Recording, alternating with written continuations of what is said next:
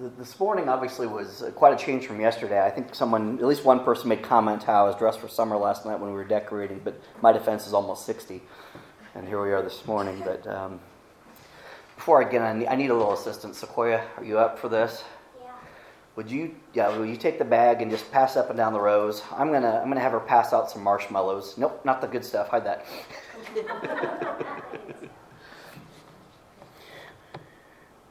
Everybody play along.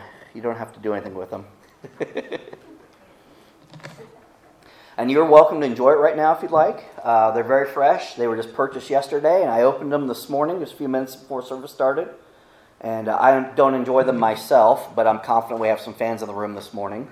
So go ahead and enjoy it now if you like. But if you can wait 10 or 12 minutes until after the message, you can also have something that I think is a little better. I'll leave that decision up to you, and I promise that it's not a trick. You won't be judged unless you eat the marshmallow of the person next to you. But speaking of treats, doesn't the sanctuary look beautiful this morning? And I can only imagine how much joy our Heavenly Father takes in watching His children work together to take such care of His house. I say that in particular about Christmas decorations, but you do an awesome job of making this building and the land that surrounds it look so cared for and appreciated throughout the year. And for that, I am grateful. You know, last week we talked about giving thanks in the message that I titled, Thanks for Nothing. If you were here, you recall that I took the liberty of categorizing our gratitude and prayers of thanksgiving into 3 different categories. First, there's this easiest and obvious stuff. You know, it's almost a reflex when we pray it. It says we are thankful for the food we are about to eat, marshmallows. The hands that prepared it, the hands that handed it out. I hate these. These are gross. You can have mine. You know, we're thankful for the good news that we shared. You know, and all rightfully so. And I hope you didn't misunderstand me last week. It's very important that we are thankful for these things. But if we're being honest with ourselves, we didn't have to give it much thought to come up with that list. And I talked about the second category, which was going a little deeper with our thankfulness beyond the easy stuff. And that was our counted blessings. You know, those things that we generally take for granted, like our health, our financial means, or the way we make our living, our skills, our abilities, and the beauty of creation itself. And again, I hope you didn't misunderstand me. Those are, of course, things that we should be grateful for.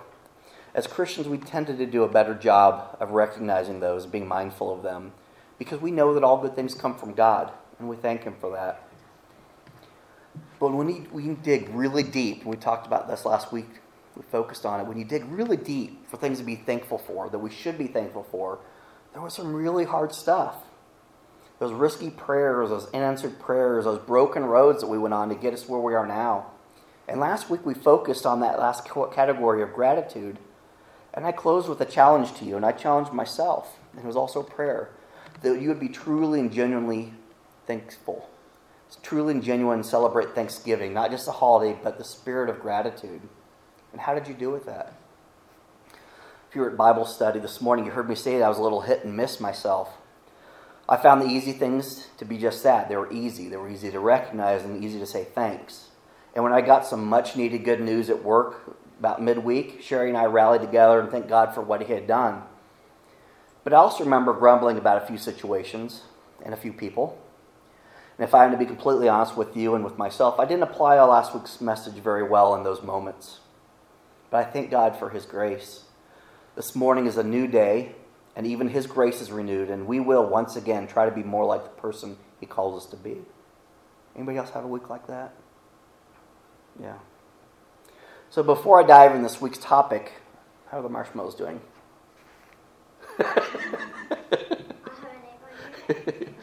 Ready or not, here he comes. The image on the screen there, it reflects the angel coming to Mary and delivering quite a message. So let's listen to that story from Luke. It says, in the 6th month, the angel Gabriel was sent from God to a city of Galilee named Nazareth, to a virgin betrothed to a man whose name was Joseph, of the house of David. And the virgin's name was Mary. And he came to her and said, Greetings, O favored one, the Lord is with you. But she was greatly troubled at that saying and tried to discern what sort of greeting that might be. And the angel said to her, Do not be afraid, Mary, for you have found favor with God. And behold, you will conceive in your womb and bear a son, and you shall call his name Jesus. He will be great and will be called the Son of the Most High. And the Lord of God will give to him the throne of his father David, and he will reign over the house of Jacob forever, and of his kingdom there will be no end. And Mary said to the angel, How will this be, since I am a virgin? And the angel answered her, The Holy Spirit will come upon you, and the power of the Most High will overshadow you.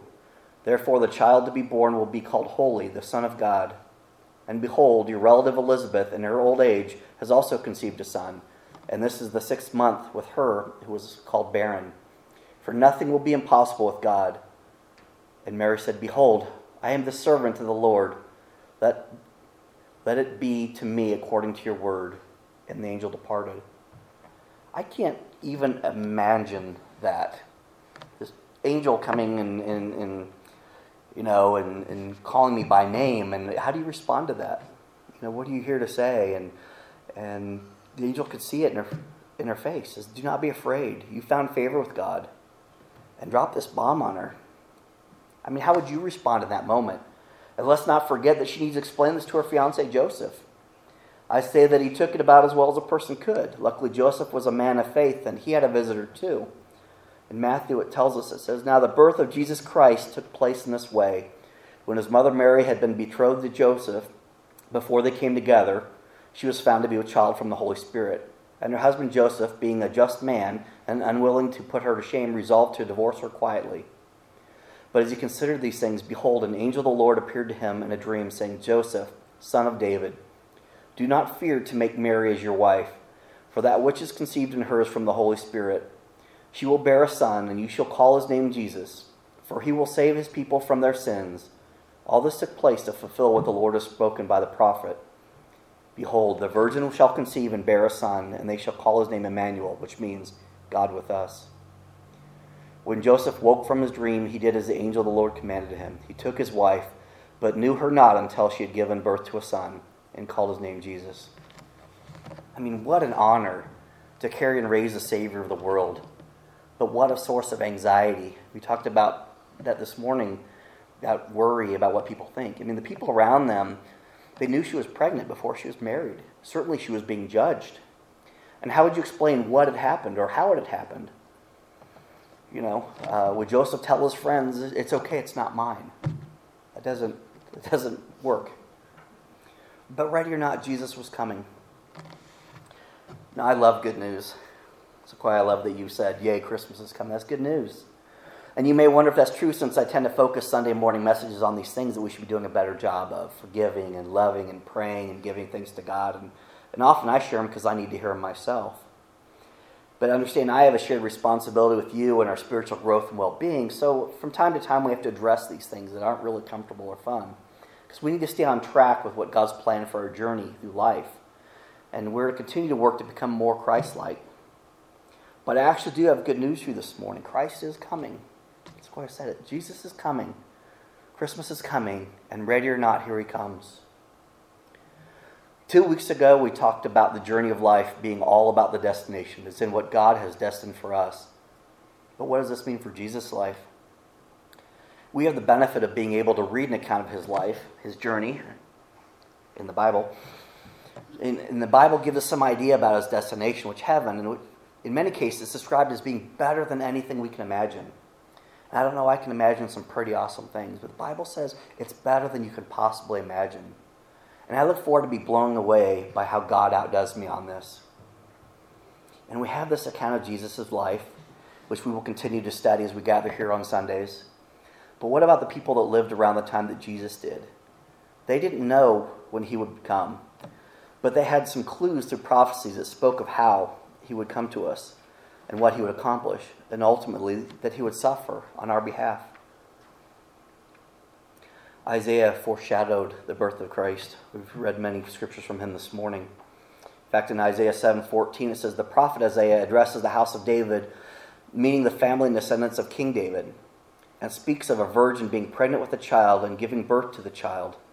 Isaiah says this in the context of it being a sign from God. He also says that the child would be referred to as Emmanuel, which means God's with us. The New Testament books of Matthew and Luke record details involving the birth of Jesus, which was 700 years after the time of Isaiah. And they said that he was born of this Virgin Mary and the Son of God because he is the Son of God. And Jesus literally can be referred to as God with us. So friends, we have the advantage of knowing Jesus' story. And more importantly, we have the opportunity to know Jesus himself and have a relationship with him. I will even go as far as to say that we have a responsibility to know him and a responsibility to have a relationship with him.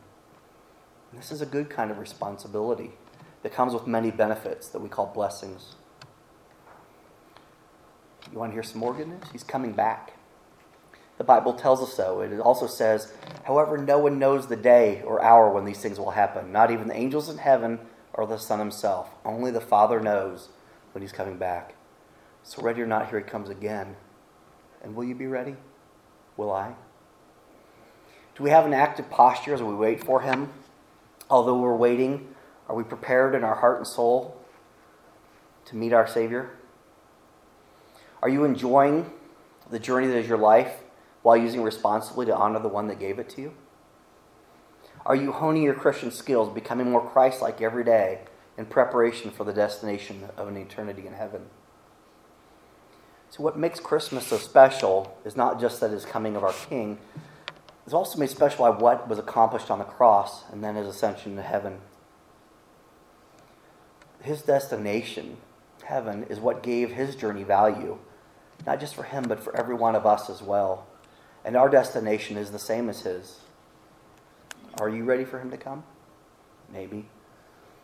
But are you ready to wait for that holy moment? At the beginning of the message, I asked Sequoia to pass out the marshmallows. And I'm told they're a delicious treat. I will not have mine. But I know. But perhaps you've already enjoyed yours, and that's fine. Yep. Will you go ahead and hand out the rest? Yep. The marshmallows are the other thing. The other thing. See, because there's a lesson, and this is an old psychology test, and they give a bunch of kids, and I guess we're all children of God, marshmallows, and they put it in front of them and said, I don't want you to eat that for 15 minutes. And if you can do it, I'm going to give you a prize. Well, they gave them more marshmallows, which does nothing for me. Job. But we enjoy Christmas, and there's something more coming, something better coming. And maybe you like marshmallows better, so the point gets lost. But it's true. What we get on life is marshmallow. It's sweet, it's fun, it's sometimes hard, but it's good. Life is good. But what's coming is so much better. Just if you wait. You wait. So let's enjoy Christmas, and I'll give it all the reverence it deserves. But let's have fun and celebrate with family and friend all the richness of the traditions that come with it. And let's be mindful of the reason we celebrate this birth that began his life and the death, and then re-life that gave us an opportunity to have a new life. Let's pray. Father God, life is sweet. Life is good. Life is sometimes difficult. But there are so many blessings in it. And God, no matter how good life is, there's something more that's coming that's better. And that's made possible by the gift of your Son that reconciles our sins with you, that gives us a relationship and a direct line to you. And God, this first week of Advent, as we prepare our hearts, as we move towards the coming of Christ, help us to do that on every level. God, let's be ready when he comes. As always, I thank you for this church, this congregation, this opportunity to gather here seeking you. God, I pray for every family here, those who couldn't make it, those who are ill or traveling.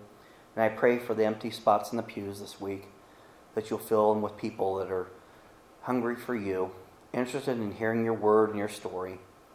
God, let us continue to be a welcoming congregation, and let's go a step further and be an inviting congregation as well. God, you have told us to go forth and make disciples of all nations. I lift up this whole service to you, and as we take communion here in just a moment, I ask that it honors you in every way. Amen.